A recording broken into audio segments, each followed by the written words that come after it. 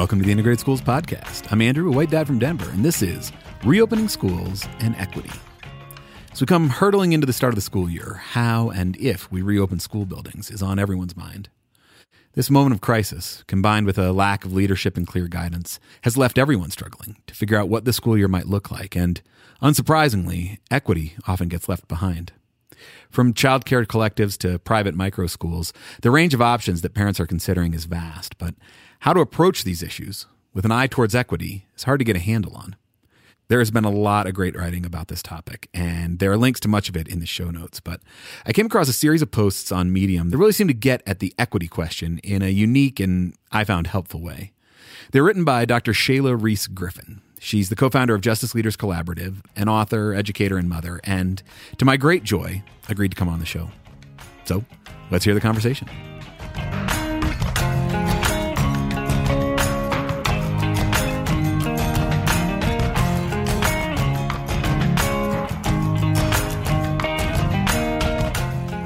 Hello, I'm Shayla Reese Griffin. I am the co-founder of Justice Leaders Collaborative, which is an organization that provides social justice education, training, consulting, and coaching for individuals, organizations, and schools, which has been our primary focus. I've written a couple books. I'm the author of Those Kids Are Schools, Race and Reform in an American High School, that came out in 2015. And I'm co-author of the book Race Dialogues, A Facilitator's Guide to Tackling the Elephant in the Classroom, which came out in 2019. I am the mother of three. I currently have a 2-year-old, a 3-year-old, and a 5-year-old who is in school. Your 5-year-old is finished kindergarten, is going to start kindergarten? So my 5-year-old should be going into kindergarten this year, but is instead going to learn from the world. No, he should be a kindergartner this coming year. He also is deaf. And so the way special education works here, he's been in the public school system since he was 2.5 because there's access to that for kids with disabilities. And so even though this, for a lot of parents, would be like the first year a kid would be entering school, I've been in the public school system with my child already for, I guess this would be the 3rd year. And then my other 2 would have been starting preschool this year, was what I was hoping and planning for, but that is not happening, obviously. So yeah, this is going to be a big year for a lot of people. Yeah.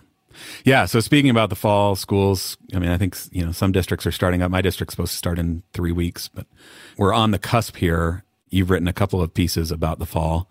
Your most recent one is basically saying we're not going to school. Whether you think you are or not, even if you're going to school, you're certainly not going all the time, given the public health crisis. And so what is your thinking about what the fall looks like and what should we do about it? Well, I think it's a disaster of epic proportions, I think I wrote. And I think that it is unfortunate and enraging that this conversation is at the point it is on July 30th. I mean, it was clear to me in March that the fall was probably not going to happen.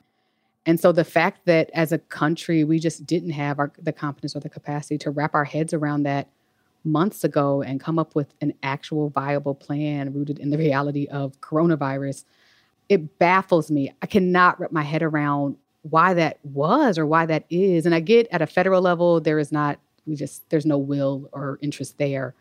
But even at a local level, superintendents and principals in March, April, May, June, early July were just like, I'm pretty sure it's going to be fine by the time school starts. And I just don't understand what we were looking at that made us think that. So mostly I feel very sad and upset that we weren't able to wrap our heads around this in a better way. Hold on just a second. No worries. Yes, baby. Can you do it by yourself? Mom's on a call. You can get your own yogurt out of the refrigerator. Do it all by yourself. Go ahead. Oh my gosh. Of course. Yep. He's like, are you doing something? Oh, you must be busy. Let me come up and bother you. Just like every other parent. And so we're here now. So what do I think? I think that most places are not going to be safe enough to open. Dr. Fauci just spoke to the American Federation of Teachers, their national convention, and the things that he said, I just don't see any way that the majority of places in our country are safe enough. And one of the things he said that I've been advocating for, but I was very happy to hear him say, is you have to do regular testing. That the level of asymptomatic infection or pre-symptomatic infection is so high that even if you're doing these things that schools are talking about, like taking kids' temperatures, that only reveals kids who have temperatures, right? And so I think that, you know, in an ideal world, rates would be low enough in a community that we could figure out how to safely open some schools for some kids. And my argument is that that should be the most marginalized students, but that will require regular testing, mandatory mask usage, mandatory social distancing. And from what I see in just the schools I work at, there just doesn't seem to be any capacity to implement those things. Yeah, and I mean, like, regular testing is great, but if it takes 3 weeks to get the results back, it's meaningless. Oh, it has to be regular and rapid results. I mean, so the thing that's interesting is we're doing this for the NBA right now. The NBA, they are testing every single player, every coach, every media person, every single day. The president gets tested. My understanding is anyone around him gets tested every single day. So it's not that we don't have the science or technology to do it. We don't have the political will and the monetary investment to do it. And so this is where, for me, it does feel like in most places, this is probably just not an option. Right. We can do it. We can do it for the NFL. We can do it for the NBA. We can do it for the baseball, but not for our teachers or our kids or our schools. Yeah. I mean, that's what you're basically saying. Right. Not you. I mean, that's what we're basically saying. And so I guess what I ultimately think should happen is, to the extent that we can get testing and all those other safety measures in place to open some places for some kids in places where that makes sense, I would like to see that happen. I think that's not the majority of places. And so I think realistically, parents are going to be home with their children. I don't know where else kids are supposed to go. Like what? Right. So to me, the only safe option that it deals with the fact that most schools are not going to open face-to-face instruction, and schools that open face-to-face instruction, I think, are going to be very likely to close down before the school year is over, is we have to figure out how the people you already live in a house together, parents, families, grandparents, whoever, you know, young people are with and live with, guardians, are able to stay home with them. And you cannot do two jobs at once. You can't raise kids full-time and work full-time. If that were possible to do, we all would have been doing it. Right. If it were possible to do that, I would never take my kid to school, because the headache of trying to figure out like drop off and pick up and the times that don't align with my work, if he could just stay home and I could equally do my job, I would have been doing that, right? Right. We weren't doing it because it's not possible to do. And so if we know for a fact it is not possible to raise children 24 hours a day, 7 days a week, and work a job, and we know we're going to have no other choice but to do that because there are very few schools that are going to open and stay open, we have to allow the people taking care of children to have something to live on. And so that mandates that we have to figure out how to pay parents to stay home. And they're not just staying home for themselves. I mean, they're staying home for all of us, because our goal is to not spread coronavirus. Right. I don't think there's any other choice. I'm not saying it's going to happen. But I think if it doesn't happen, the kind of crisis we are facing, if people couldn't wrap their heads around the fact in, you know, May and June that school probably wasn't going to open in the fall in most places, I surely think we're going to struggle to wrap our heads around the level of crisis we are going to face if we don't figure out how to get parents some money so they can stay home with their kids. I just think it's going to be unprecedented and, you know, specifically relevant to the work that you do and this podcast.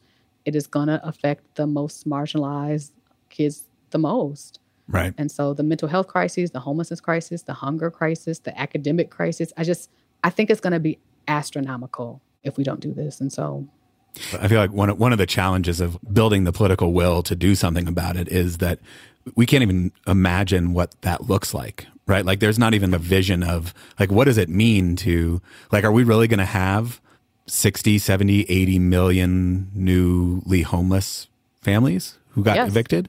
Like, we will if we don't do something. Right. But like, we don't even have like, you know, you can't even like look at, remember that time when, you know, a quarter of the population didn't have a place to live. I think what's really clear about this moment to me, and I'm not a psychologist, so like I hesitate to go too deeply down this path, but I think that we live in a country where a lot of people, especially middle class and privileged parents, cannot conceive of having a government and systems that do not ultimately work to provide for their basic needs. Like they just can't conceive of it. And so there's this level of denial where we don't believe it could happen. Something's got to happen, right? Somebody's got to figure something out. Somebody must be coming to save us to fix this. Somebody's going to fix this. They're not going to let this happen. There's no way in America we would let this happen. Even though it's happening, and it has been happening for tons of families since the founding of the nation, right? Before the people for whom homelessness and hunger have not been concerns, I think they cannot wrap their heads around the possibilities. And so that's part of our struggle to really, to I think, take action, is that in some ways, I think we're not angry enough and motivated enough because we're not determined enough because we don't think we have to be. We just think something's got to give. Yeah. Something's got to give. And let me just tell you, I mean, one of the most disturbing things about the 3 essays I've written now about schooling and COVID is that I'm interested that they've kind of blown up the way they have, because to me, what I said in those essays, everyone should be saying. Right. You didn't feel like particularly insightful when you wrote. You're just like, look at the state of the world. This is right. Yeah. And I'm not saying I was. I mean, I'm sure other people thought of the ideas that are there. And I'm not saying I'm the only person that came up with this. But the fact that there isn't more just that is available to people to think about action and activism and justice in these ways, like, that's scary to me. Yeah. Like, there's just a dearth of public innovative thinking and proposals happening around this. And that's the part that I think is really the scariest, because we should be being inundated with really rich and new innovative ideas. And then it should just be a matter of like, how do we advocate for them? Yeah. Pick the best ones, try a few of them here and there. Yeah. But we're not even at that point. Yeah, I think so many of the things that COVID has laid bare that were there all along. Like you said, people living in poverty and homelessness are not surprised at the possibility of poverty or homelessness, like view that as a very real thing. And COVID has brought so many of these things to the forefront. One of the things that I've struggled with is just recognizing the lack of levers of power that people feel like they have access to advocate for change. So, yeah, I mean, I think there's just a real crisis in our democracy. Yeah.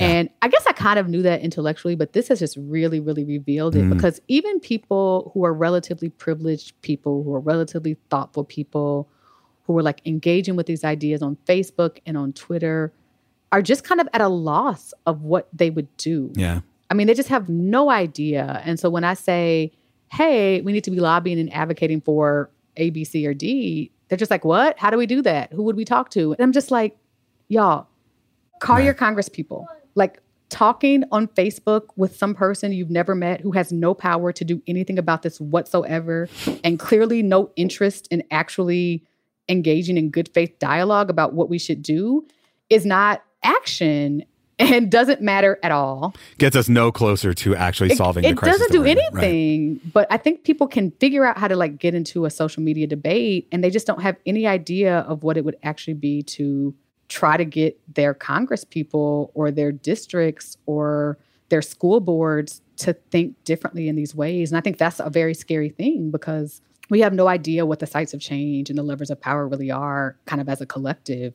And I think we maybe fool ourselves into thinking we're doing more than we are, because, I mean, I post on social media. I'm not saying that like people shouldn't do that, but this idea that arguing with this one person on social media is going to, what do we think that's going to do? So I think we have these goals about what a just society would look like, and we struggle very much to do the action part, which is what all of integrated schools is about, right? Like, yeah, that's the thing. It's I think a lot about the kind of middle ground. Like, it's easy to look at the federal government and say like, okay, this is hopeless. The odds of something changing in the next 2 weeks feels really slim. And it's easy to get frustrated with that and throw up your hands. But then, I don't know, I would wish that then the next step would be like, all right, screw the feds. Let's talk to the state. Yeah. Let's talk to the city. Yep. Let's talk to the Boys and Girls Club and the YMCA. Let's talk to the people who, have some expertise here and elevate that. And instead, what we've done is said, okay, you know what I'm going to do? I'm going to talk to my rich white friends, and we're going to hire a teacher, and we're going to fix this for ourselves. Fix it just for ourselves. Which I get. I mean, I don't even have really criticism of why people are inclined to do that. You got to figure out what to do with your kids. And if there's no other system that's going to do it, parents are going to do it. I mean, I don't know, they're not going to leave their 6-year-old home alone. Right. And it just is such a missed opportunity for larger systems change. You said the state level and the local level and the YMCA. I mean, what about your school board? Even, yeah. I mean, people aren't even talking to their principals. Right. Or their superintendents. The levels between the individual family and the president of the United States are so vast. And I think there is a real struggle about what activism and justice and building power look like at the more local level. Yeah. So I'm a pessimist. Have you? I don't know if you know that. It's depressing. Okay. Yeah, it's hard to be optimistic right now. Let's talk a little bit about pods. We've sort of mentioned them. Pods. Pods is like all anybody can talk about right now. All middle-class people can talk about right now. All middle-class, mostly white people for sure can talk about right now. And like you said, there's a reasonable impetus to try to solve the problem for yourself if you feel like there's nobody else who's going to solve it for you. I just want to say, it's so funny, this pods conversation, because so my child goes to a school district that's majority Black, majority low income. No one is talking about this. Like, this is not a conversation.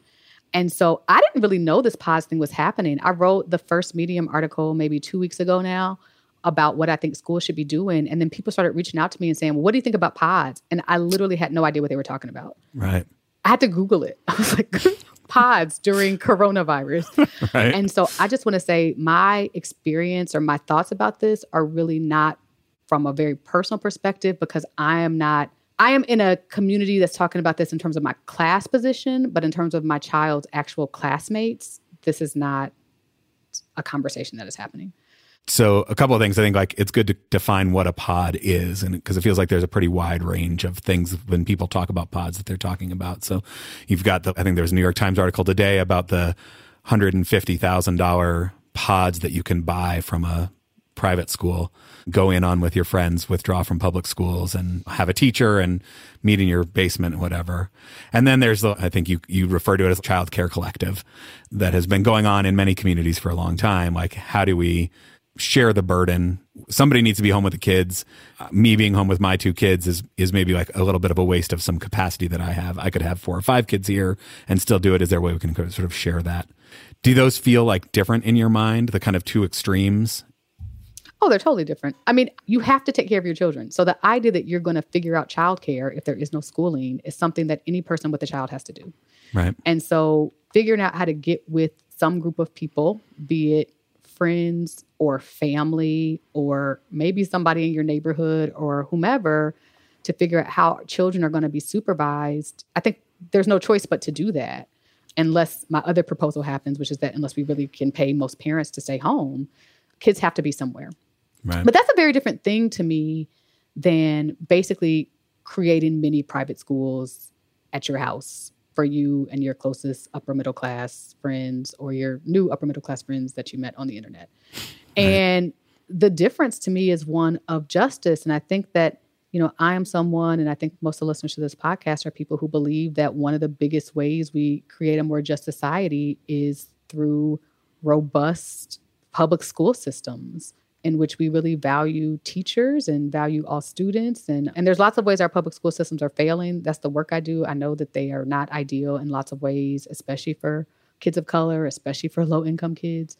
And I would not want to do anything in my own decision-making that undermines that as a system.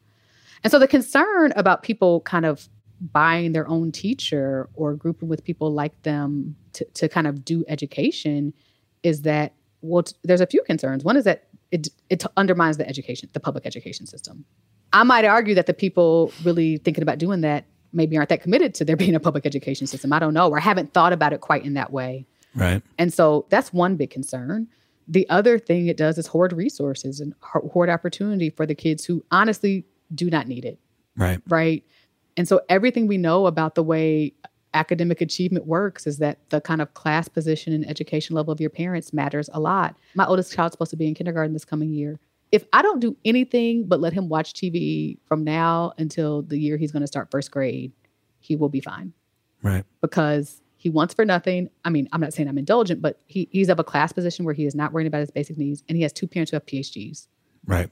And the research just supports it. And so when parents who are already in privileged positions, who already have kids who are likely to be academically fine by the ways that we measure that, which are already racist and classist and biased. Problematic in themselves, right? Yeah. Then spend the next year doing private lessons with a teacher they paid $150,000 for. I mean, I might say it's immoral, right? And so I do think those are different things. And I think the word pod is being used to kind of talk about both of those and everything in between. And that's probably not super helpful because there are some distinctions there that I think are important. Yeah, I think about long-term impact. We're trying to solve this really immediate crisis. how do we think about solving that in a way that at least takes into consideration the long-term impacts of how we solve that? Because certainly anybody like pulling their kids out of public schools, that is definitely has a detrimental effect on public schools in general. We're taking away resources. We're taking receipts. If all the privileged parents just kind of opt their kids out of public school, that's just money down the drain. I mean, that public school system is not going to exist on the back end of this in the ways it could. And so I think worst case scenario is the decimation of public school, which is what Betsy DeVos et al. Want. I mean, very openly want. And maybe the second possible scenario, if this kind of happens at this scale, is there are public schools and all of them are for poor, Black, Latinx, and Indigenous kids. And I mean, already our schools are so segregated by race and class. We're not far from that. I mean, let's be honest. Right. But that you basically say, you know, there's a Detroit public school, there's an Indianapolis public school, there's a New York public school system, and then any kid who's capable of being anywhere else, meaning private schools, home schools, other kinds of schools, is. I mean, that's the real risk, right? Because parents decided in 2020 they were opting out. So, I mean, I just want to say how school funding works, public school funding works, is different by state. And so this is kind of a global conversation that probably has some variations by state. Where I live, public school funding is on a per pupil basis. The one thing parents might do first is try to figure that out. Like, how does your funding system work in your actual school district? And how does it matter if your child is or is not enrolled here, and really have a really strong sense of that? So for me, that means even if I don't do anything, even if he's absent most of the year, even if I'm like, my family cannot do this, we are not going to have this kid doing right. He's going to be enrolled. He's going to be enrolled, and he's going to be there on count day. Yep. Even if I don't ever see that teacher again. And I'm not advocating that people do that. I'm also not advocating that they don't do that. But just being really clear about like what's the system's level response. And so I have a young child. Online education is really not that good for young children. I last year said, okay, here's the pieces I'm willing to do of what the school is offering. And it was significantly less than what they were offering because it just didn't make sense for my life, my family, my child. Mm-hmm. But he was counted on that roster so that that district could receive the appropriate funding. And so that when we return to in-person, you know, that's there. That's the systems thinking, is not, am I doing this or not doing it? Am I opting out or opting in? But like, what are the ways I can utilize my power to ensure that this institution continues to exist? Yeah. How can I minimize the harm that at least I am responsible for to the system? Yeah. I think about the return to school. One can assume that the majority of people who are likely to pull their kids out of public schools are white and wealthy families. The public schools that all suffered from white flight in the wake of desegregation orders, that there was a big funding gap. Where does that leave us a year from now in terms of trying to regain the enrollment that in so many places means the money to actually run a school? Yeah, I think that if parents opt out of public schooling this year, I don't think we should assume they're just going to come back in 2021, 2022, or whatever the year is, especially if the year went okay. Right. Like if it's like, oh, I kind of like that teacher I hired. And like, actually, once we both get back to work, we could probably afford to keep paying them. And I mean, and so I think that the real risk to public education is huge. And I think that it puts districts, specifically districts that have lower income populations, in a real dilemma because of the way funding works. You know, my one hope about this is because at the same time as there's a pandemic, there's also a national racial justice movement happening, is that maybe that has a kind of curbing effect on what white and privileged parents might have more naturally done because they're being forced to think about racial justice in a new way because, you know, people are marching in the streets. Right. So I think there is some hope that these two things happening simultaneously actually limit some of that damage. But yeah, I mean, I think that is the challenge. And I think for some parents, you know, this is one thing I saw, you know, getting really clear about why is it that integration matters. And I know you all do a lot of work on this.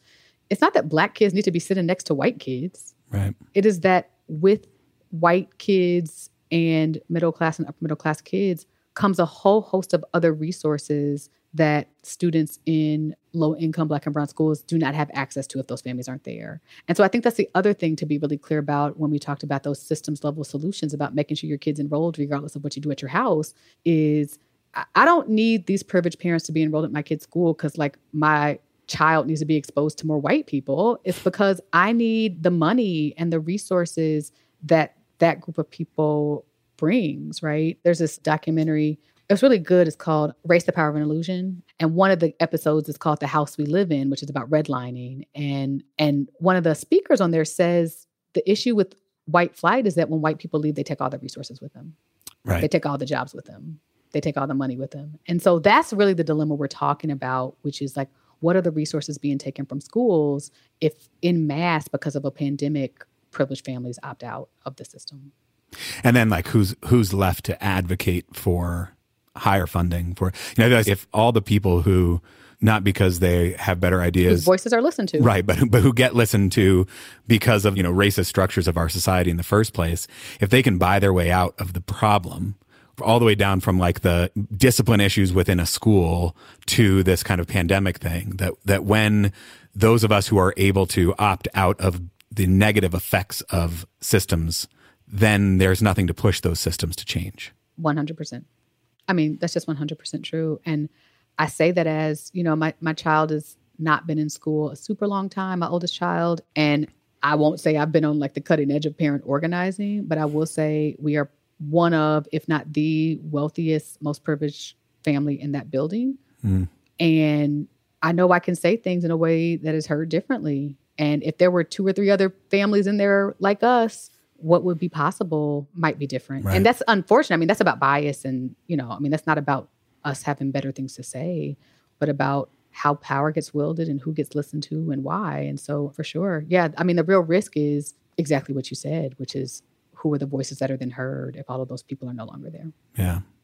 I loved in your second essay, you talked about where do we look for solutions, and looking to people who have been living in poverty. There's expertise there, right? About like, how do we solve this problem of trying to work and care for kids at the same time is not a unique problem to people who have been living in poverty. Totally. Like, this is new for upper middle class people, but people who are working class, who are lower income, who are living in poverty have always had to figure out how to work their shift and who's watching their kids, right?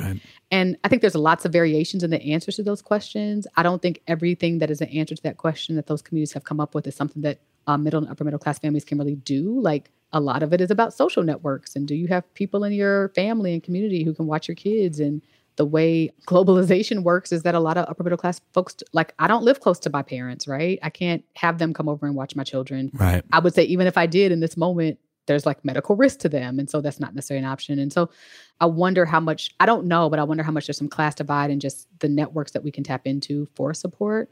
I don't know any working class folks who are like looking on Facebook for somebody to leave their kids with. Right. I mean, I don't think that's happening. I mean, maybe I'm wrong. Y'all can write in and tell me, but yeah, that's like a very middle class phenomenon that you're going to like meet somebody you met on the internet and then take your kid to their house and leave them there. What?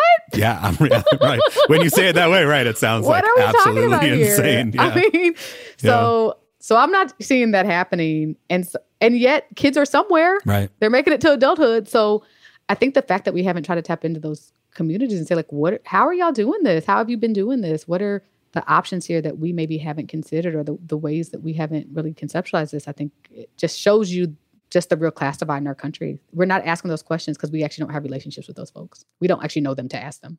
Right. And we certainly don't know them in a way that would acknowledge their expertise or view them as actually having expertise in something that we do not, which is this sort of problem that we are now all facing. And then now that we see the problem they've been facing, what do we owe them?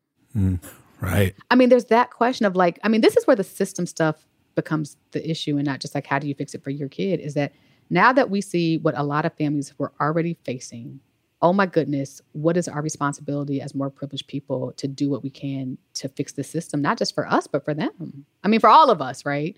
Right. And I think that's the part where for me, it just feels like if my only answer is a pandemic pot where I hire a teacher for my kid, like that is not sufficient as an answer for people who have privilege, have the privilege to do more.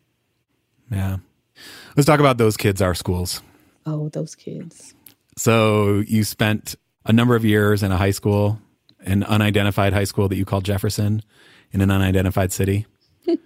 What were you sort of hoping to learn from spending all that time there? You know, I've always been interested in and done research and work around race and social justice issues in school and in K-12 education. And that's been inspired a lot by my own K-12 experience. I was a Black kid in suburban majority white schools. I would say they were not all white. The high school I went to, or the school district I went to, was about 25% Black students or kids of color who were mostly Black, and about 75% white. And that wasn't reflected in how tracking worked, right? That I was still the only Black kid in like almost every class I took, right, even though there were other Black students at the school. And so those experiences really shaped who I was and my feelings about school. I was pretty angry by the time I left high school. I just felt like the level of injustice that was happening around race in the school I went to among quote unquote well-intentioned white teachers was just unacceptable. And so in some ways, going into a school was trying to figure out, like, what are the racial dynamics here between students and students and students and teachers and administrators? And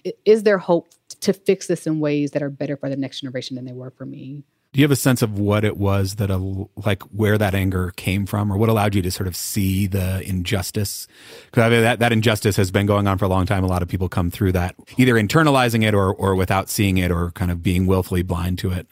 Yeah, I mean, I think there's probably a number of reasons. I mean, I do not think being Black in America necessarily makes you get race, but I think it provides you the opportunity to see it in a way that for white people it's harder because it is shaping your own life in potentially a negative way. So there's that. I mean, I was a Black kid in a white school. I think my mother and the family I grew up in, so my mom's a teacher and was very much about what you were learning in schools is insufficient. And so there was a lot of additional teaching in our home about Black history, about African history, about just kind of empowerment and pride sort of things that I knew I wasn't getting at school, but that I was getting somewhere. And so my definition and my sense of who I was and who people like me were was not limited to the curriculum being given to me in schools. My mom was also like a low-key kind of like super activist-y parent. So she's not like protesting in the streets, but she was very good for writing angry letters to teachers and putting them in an envelope and saying, like, give this to your teacher. And it's be like, oh, Mom, don't make me. Do I have to? You know, and it was like, that assignment you did was racist. So like, it's like, my mom wanted me to give you this and said, if you have questions, to call her. Okay, bye. Please don't talk to me about it. So there was that, the family I was in. I am one of 6 kids of my parents, but 4 kids that grew up in a house together who are my mothers and fathers together. And we're all very close in age. They have 4 kids in 3 years. And so I'm the oldest of that group. And my brother's 14 months younger than me. And so we were just 1 year apart in school. And so he was a Black boy, I was a Black girl. And it was just very clear our experiences were totally different. And so I also noticed how gender, at least at the time that I was in school, really also mattered. And so there were all these negative experiences my brother was having about perceptions of basically white adults about who he was that were different than the experiences I was having. And so, like, that's in your own house. I don't know how you avoid that. I don't know. I mean, I was also just an observant kid. I remember being in elementary school and just noticing, like, who was allowed to have a crush on whom. And I remember, like, liking this, kind of having this crush on this white kid in, like, 1st or 2nd grade. And it was like, no, he's only allowed to have a crush on other white girls, right? I mean, that's, like, the stuff that, like, I don't even know if teachers necessarily knew that was going on, but that was going on among students, right? And I remember being in middle school and white girls trying to touch my hair or ask, I mean, just all the stuff that happens in a racist system happen in integrated schools, and especially happen if no adults are engaging students in dialogue or conversation about anti-racism and anti-Black racism and all those things. Then students are just recreating in their own environments the same kinds of interactions and systems that exist in the rest of our society. Right. So Jefferson seems like a pretty good example of that. You found a school that matched a lot of your own personal experiences. And yeah, you know, what's interesting is that since the book has come out, almost everyone I talk to who has read it, unless they've gone to completely, 99% Black schools or kind of 99% white schools, are like, oh my goodness, this is the exact same thing that's happening in my school. Yep. Because the dynamics I talk about that school, a school district that had, a significant population of Black students, it was still majority white. There wasn't as much class difference between the Black and white students as you might kind of expect through kind of stereotypes. All the dynamics there are happening everywhere. And so it's really interesting how much people who have been all over the country in totally different states and totally different regions and totally different kinds of communities have picked up that book and said, I feel like you wrote this about my school. I felt like you wrote it about my high school. Yeah, right? Definitely. Because, which in some ways is like, I mean, that's an honor as an author, but it's also just revealing about the nature of the struggle we're dealing with, which is that it is not unique, it is not new, it is not special, it is everywhere. And so it's kind of sad that we're not able to do this a little bit better, because it actually doesn't require a lot of specialized this particular thing is only happening in this particular place. There's a lot of universal issues that we've been unable to really address that would help schools and kids really and students everywhere. And so that's the part of it that's like the both and of it being kind of nice that people connect with it, and also just kind of sad that we're not better at this thing that is so obvious. You know, sometimes things happen. When I work with teachers, still this happens because I work with teachers a lot. And they'll say, no, but Shayla, you don't understand. At our school, like, these are the things going on. They say it like they really think their place is unique. I mean, that is like the amount of conversations at integrated schools that we have with parents who are like, like in my district, you'll never believe what's going on. And I'm like, let me connect you to like 5 other parents from 5 different cities across the country who have the exact same story. It's the exact same thing. Yeah. And it's like, I'm on like decade 2 of this exact story. But go ahead, ma'am. What are they calling the students? Right. Yes. What are they calling the Muslim students? Okay. Oh, yeah. Interesting. Really? Right. Yeah. Right. I mean, you see like the local levers look slightly different, but the underlying thing is the same everywhere. And, well, it's our national and maybe global, dare I say, incapacity to contend with in any real way racial injustice and our actual racial histories and histories of racism. And I would just say any injustice, because we also don't class injustice. I mean, we don't have any ability to contend with any levels of oppression and injustice around multiple identities. And it's just sad. I mean, what those kids, our schools really reveals is that all these dynamics are going on with students, and adults were doing nothing. I mean, adults were either completely oblivious or willfully oblivious or complicit. Yeah. Or like, oh, whatever, that's just like general bullying. It's like, well, it's bullying around race, so that's racism. Or it's bullying around class, so that's classism. That's not just like this general thing that we're going to put on. It's not racism. Yeah, exactly. You just was like telling black jokes. It's exactly. They weren't racist black jokes. And so what we're seeing is that, the book talks about this, that there are all these like race jokes happening between students and kind of more overt and covert racism. And no adults were giving them any real guidance about how to navigate those conversations, those experiences, anything. Right. And so they're kind of left to their own devices, young people. And guess what? Those young people grow up and become adults, just like you and me. And now we're the adults deciding whether or not we're going to make a pandemic pod for our kids. Exactly. When nothing about our education system prepared us to think critically about social justice. And nothing about our lives did either, for the most part, right? Because we live really segregated lives. Our parents weren't prepared.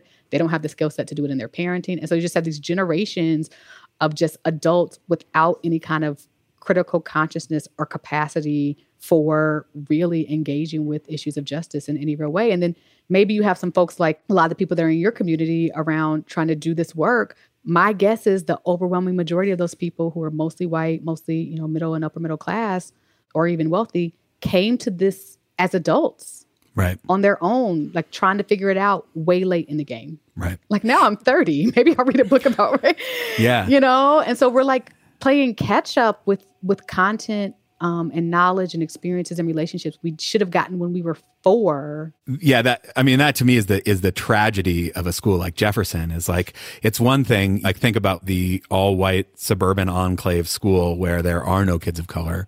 It's going to be very challenging for those kids to get any of this content. Yep. Maybe you can sort of give it to them in their head for sure, but they're not going to get it in their heart at all.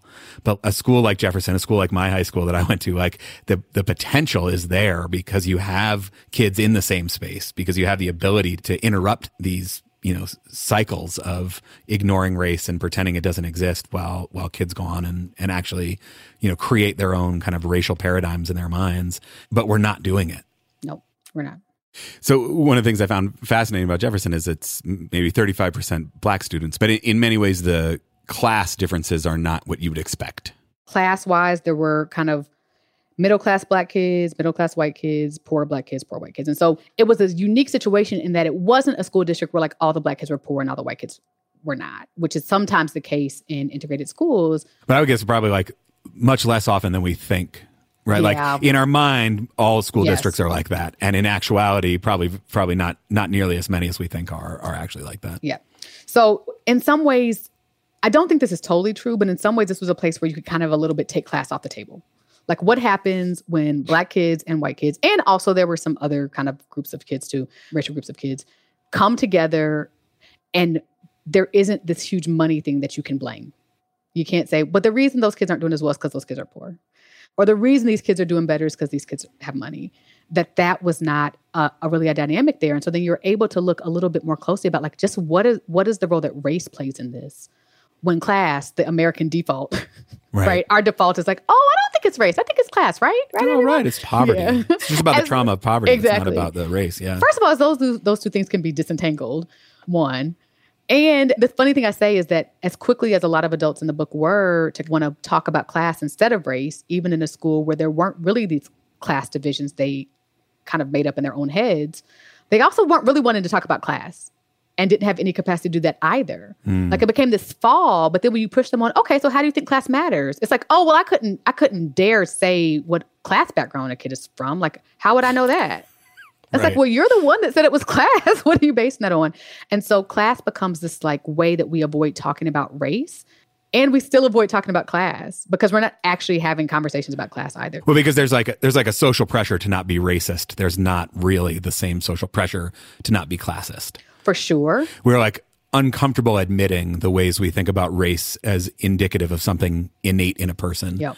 But we are much more comfortable saying that class is about, laziness or about, kind of your own, you have made yourself poor. I think that's totally true. And I would say we also, even in that, have no actual class analysis.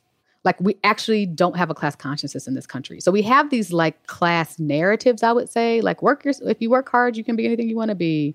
Pull yourself up by your bootstraps. Right. I deserve these 3 cars because I'm hardworking, right? Which is like a lie. Like the hardest working people I know are the poorest people I know. The only people working all night and then trying to raise their kids, then to go to their second job are poor people. Middle class and wealthy people are not doing that.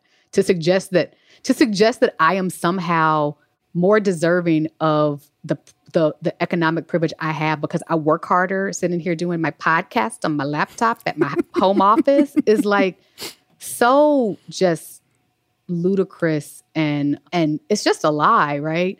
So, I mean, we have these narratives that are just based in falseness and we have almost nothing beyond those narratives about class either. Like if somebody actually said, okay, great. So then we do have these students in our school who are impacted by class in this way. Like, what do you think we should do about that as a society? We have nothing to say about that. Right. So it's this weird dynamic where I think you're right. And I would just add, we do all kinds of super classist things in ways as well, because we also haven't ever really been taught about, engaged in any way with class as a reality. We don't, it's not polite conversation. Right. Maybe we don't think about classism, but we definitely think about like, you're not going to dinner parties talking to people. I mean, I don't know if you go to dinner parties. No, talking to people about. Nobody goes to dinner parties anymore. I don't remember what that is. I don't even call them dinner parties. I don't know where I got that term. But, no one is going out with friends, going to gatherings and saying, we're really upper middle class. Like, can you believe we all have houses with yards and like access to these driveways? I mean, those are not conversations happening either. And so we really just have a dearth of all the important conversations, I would say. But yeah, and so that's one thing that happened at Jefferson is that class was thrown around a lot. And when you pushed any teacher at all about, tell me more about what you think about this class thing, it was like deer in headlights.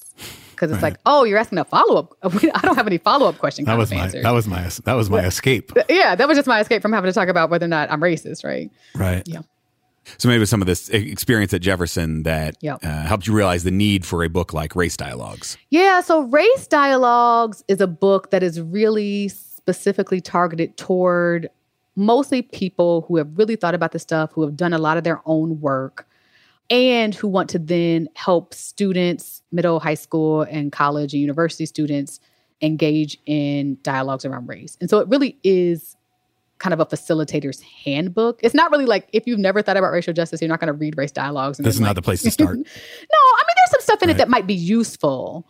But I'm not saying it's not useful, but it really is supposed to be a handbook for people who are trying to facilitate this work, specifically with students. Your editor is not going to be pleased at how you're selling your book here. Uh-oh, maybe I should say something different. Well, it's just the truth. This book is not for you. It is for you.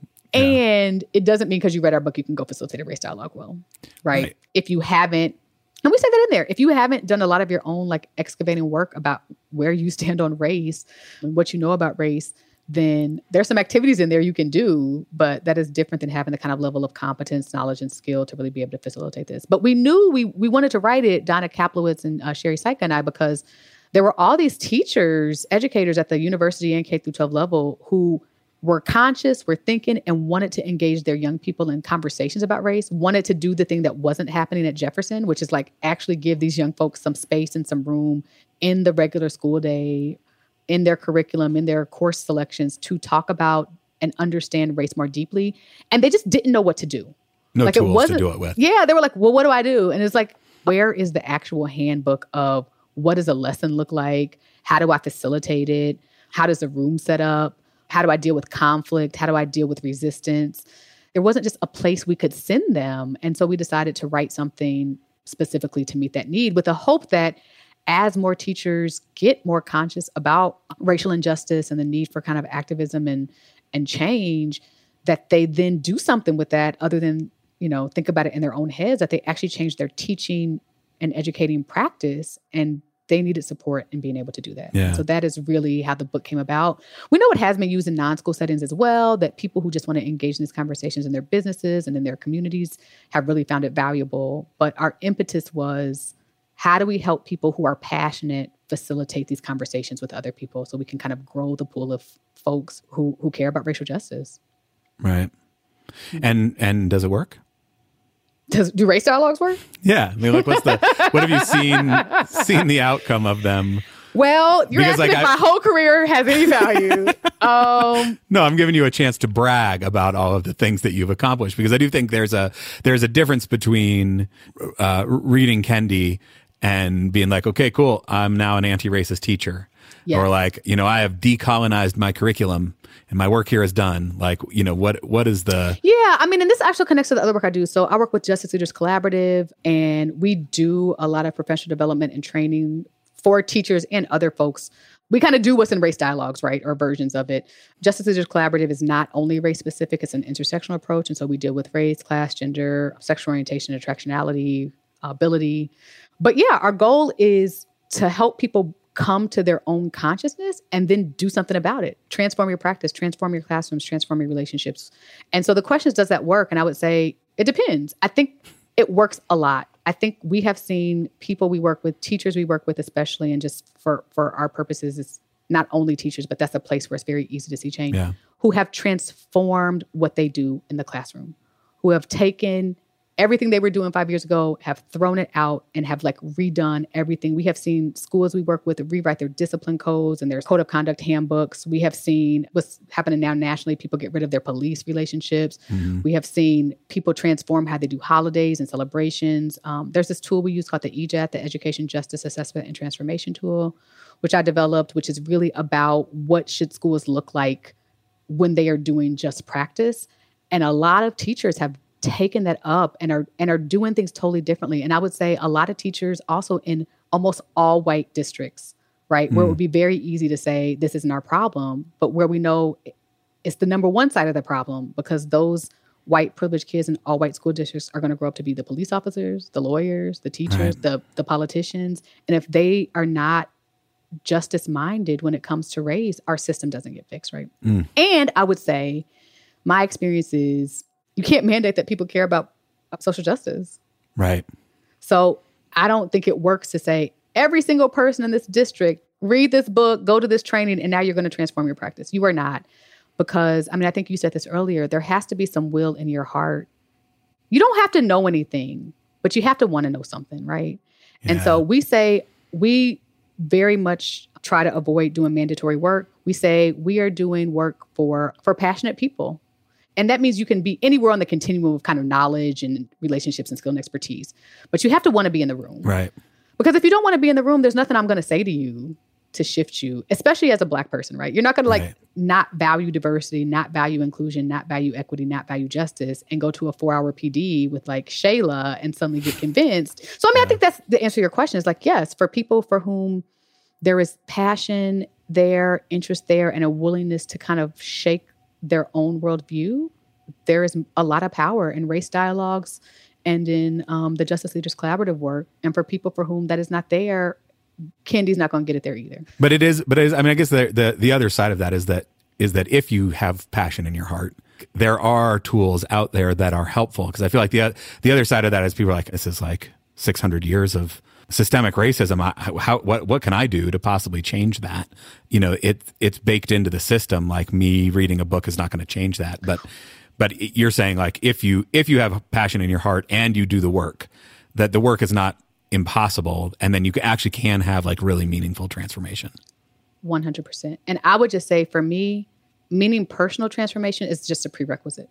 Like, a lot of what we do is just giving people the tools so that when they come to the table, they are able to enact justice. But if you are reading a lot of books and listen to this podcast and in your heart doing all the, like, I really care about this stuff, and nothing about your life, nothing about the way you do your job, nothing about the way you raise your children, where you choose to send them to school, all those things changes, I honestly don't care.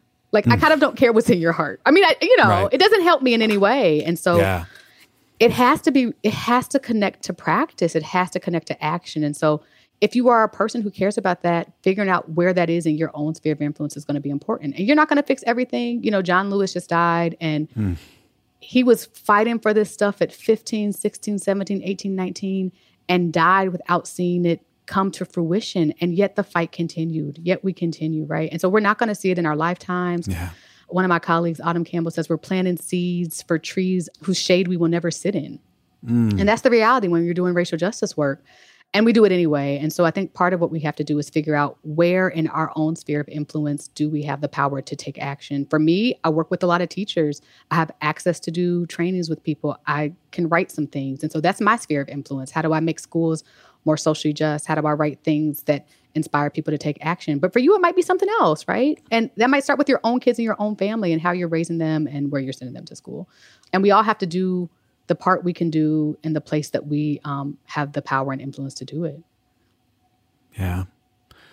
I'm so grateful to you for taking the time, for sharing. Thank you for asking me. For your writing, for the work that you're doing and engaging in. And I know you're not an optimist, and I know it's hard to find optimism, but I do draw some hope from your words and from the work that you're doing. I'm not an optimist, but I am an activist. And so... Yeah. Which requires some hope.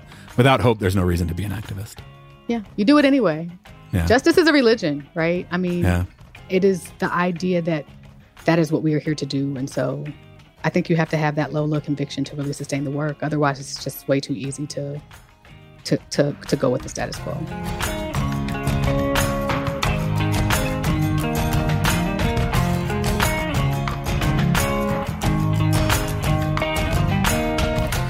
Huge thanks to Dr. Griffin for making the time to talk. I love that her kid interrupted, because that's life for all of us these days, right? Through all the tragedy of this moment, maybe one upside will be that professional, quote unquote, will no longer have to mean pretending we don't have other things in our lives, or that we have everything together all the time. I took so much from our conversation, and while I share her pessimism in many ways, I did leave with a little bit of hope in the form of a couple of things. Number one, a deeper commitment to our public institutions. In this moment of crisis, how do we, particularly those of us with privilege, make sure that those institutions exist on the other side of this? Number two, a stronger sense of obligation to those who have been dealing with the struggle of finding work and childcare for so long. What do we owe them now that the struggle feels more real? And how can we fight for a more just system for them and for us? And number three, an ever more present calling to use my sphere of influence, whatever it may be, to push for justice. To keep planting seeds for trees whose shade our kids, or maybe our kids' kids, can one day sit under. To discuss further, or just to support this all-volunteer effort, please join our Patreon, patreon.com/integrated schools. Let us know what you think about the episode or anything else by emailing hello@integratedschools.org. And check us out on social media @Integrated Schools. We recently redid the resources page on our website, so if you're looking to further your reading or listening, check that out. We also have links to the recording of our first ever webinar. Nearly 1,000 people have watched already. If you haven't checked it out, please do. Let us know what you think. There's a feedback form in the comments, or just send us an email. And as always, I'm grateful to be in this with you as I try to know better and do better. See you next time.